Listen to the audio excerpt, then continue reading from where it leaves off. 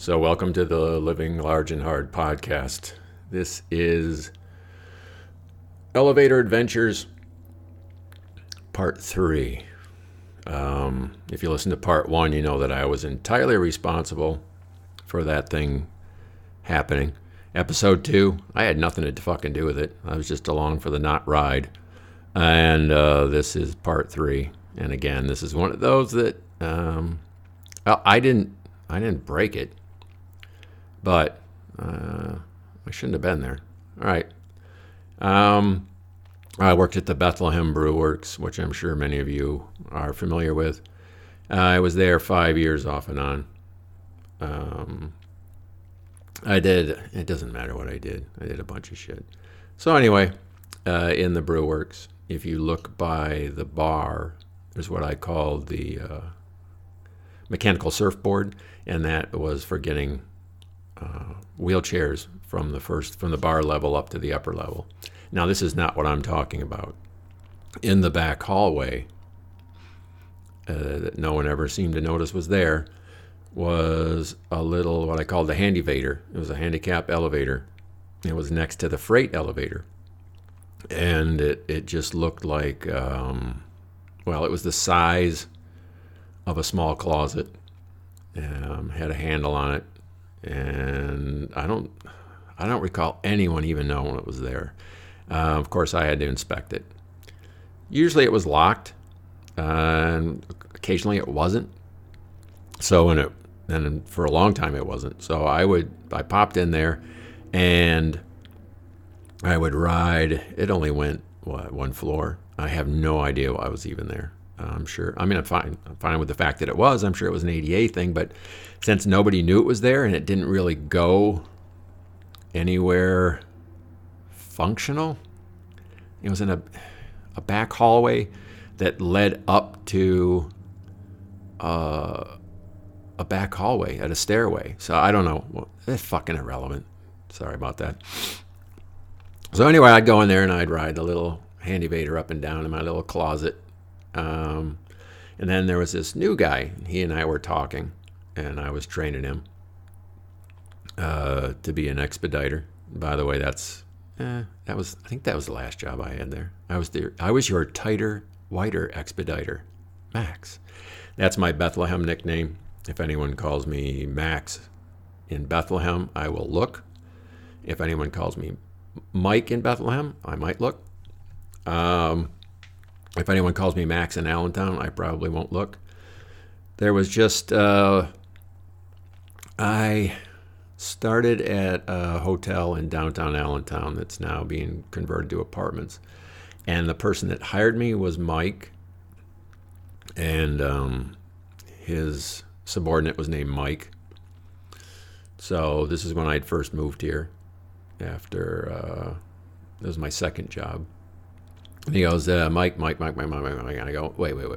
Because the one guy that hired me was kind of short. And the other guy was kind of average. And I'm 6'3", tall. I said, why don't we be Mini, Mitty, and Maxie? And he goes, the midsize goes, you're Maxie, Pat. And I go, okay, you're OBGYN, and he's Light Days. So actually, those names stuck. So LD went on to be the kitchen manager at the Brew Works. And when I needed a job another time, he hired me, thankfully. And we were going around. He was introducing me to people. And he goes, so again, his name, LD's name, Light Day's name is actually Mike. My name's actually Mike. And he's going, Mike, this is Mike. I'm going, oh, fucking cut this shit out right now. There's way too many Mikes here. So just go with Max. So at one point when I was working there were 7 Mikes. 7. So, luckily it worked out that I had changed my nom de guerre to Max. At one point, actually, in the kitchen, there were 4 of us Mikes, and Mike Fegley, the owner, walked by, and I was like, stop, you guys, stop. What just fucking happened? And they're like, what? I don't know. I go, what's your name, Mike? What's your name? And I go, what's my name? They go, Max. I go, no, what's my real name? They go, Mike. I go, right. And who just walked by? Mike Fegley. Like 5 Mikes. And they went, who the fuck cares? Like I'm sure you're saying right now. So anyway, I got this new guy, and I'm training him. And I go, let me show you something cool, man. Let's go back here. And I go, check this out. He goes, what? I go, that's the Handyvator, man.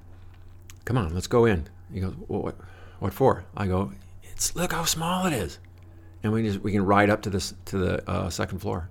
And he looks at me like, okay, whatever, because I'm training him. I don't know if he thought that was something that he should actually know, and he didn't know that I was just a big fucking goof off. So we get in, and the door closes, and I start pushing buttons, and nothing happens. We don't go up.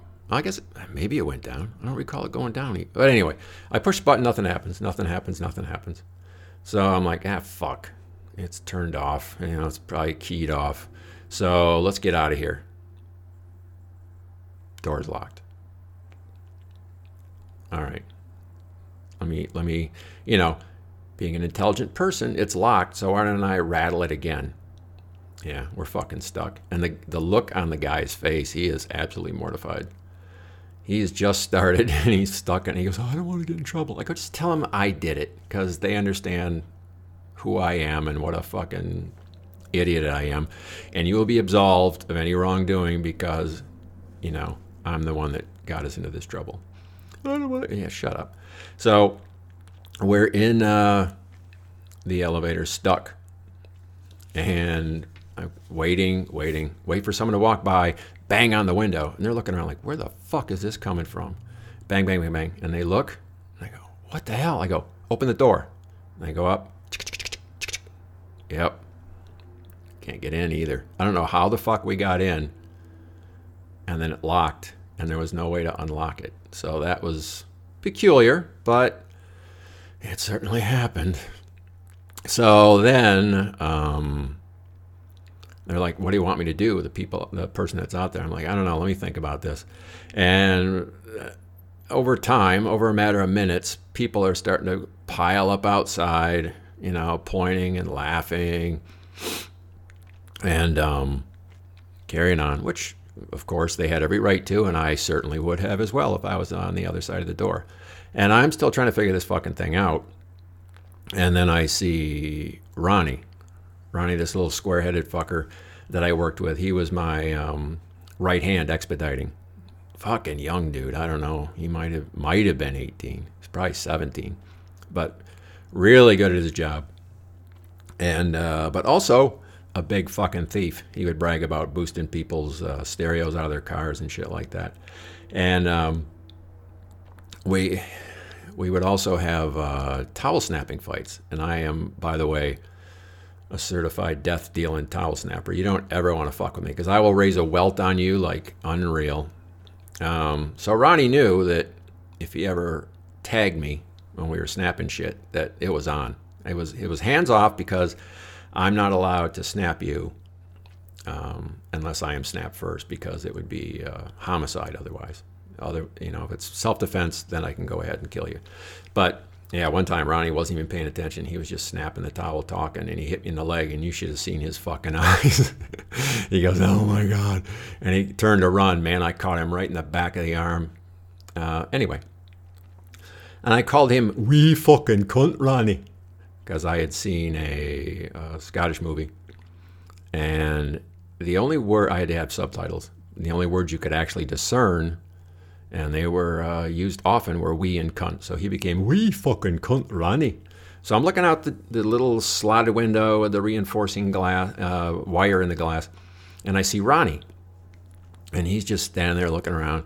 And I go, Ronnie, I bang on, Ronnie. And he makes eye contact. I go, come here. And he comes up. I go, take the pins out of the door. Huh? Take the pins out of the door and pull the door off. And he looks, and being a thief, he goes, oh, I got you. So all these people are out there fucking, Max, you fucking retard. So Ronnie goes and gets a screwdriver and a hammer and comes back. And I told him, start with the bottom ones, otherwise, the door might fall off and it's metal and all that shit. So anyway, Ronnie starts popping pins out of the door, and he gets to the top one and pops that fucker off. By then, people are figuring out that something's actually going on, so they were kind of spellbound by that. And I'm trying to get this whole fucking episode over before someone in management comes back. And I wouldn't have gotten fired for it, but who needs the bullshit? And so anyway, Ronnie pops the last pin, takes the door off the hinges, and we're free, just like that.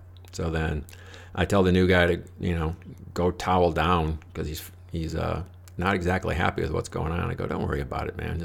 Look, you just started here and look at the fantastic story you've got to share with everybody. And so Ronnie and I put the door back on, and that's it. That's part 3 of Elevator Adventures. Always, you can follow along on SoundCloud with new episodes. You can subscribe at iTunes. I also throw stuff up on Mike or Max Marvin, my Facebook page. I throw links up when I put new stuff up. I direct message some of you, use Messenger. I also have a Instagram account, Living Large and Hard, which is kind of a visual kind of thing like this with my way of looking at the world, but only you can actually see my way of looking at the world. Boy, that was deep, wasn't it? Anyway, thanks for listening, and so long from the Skybox.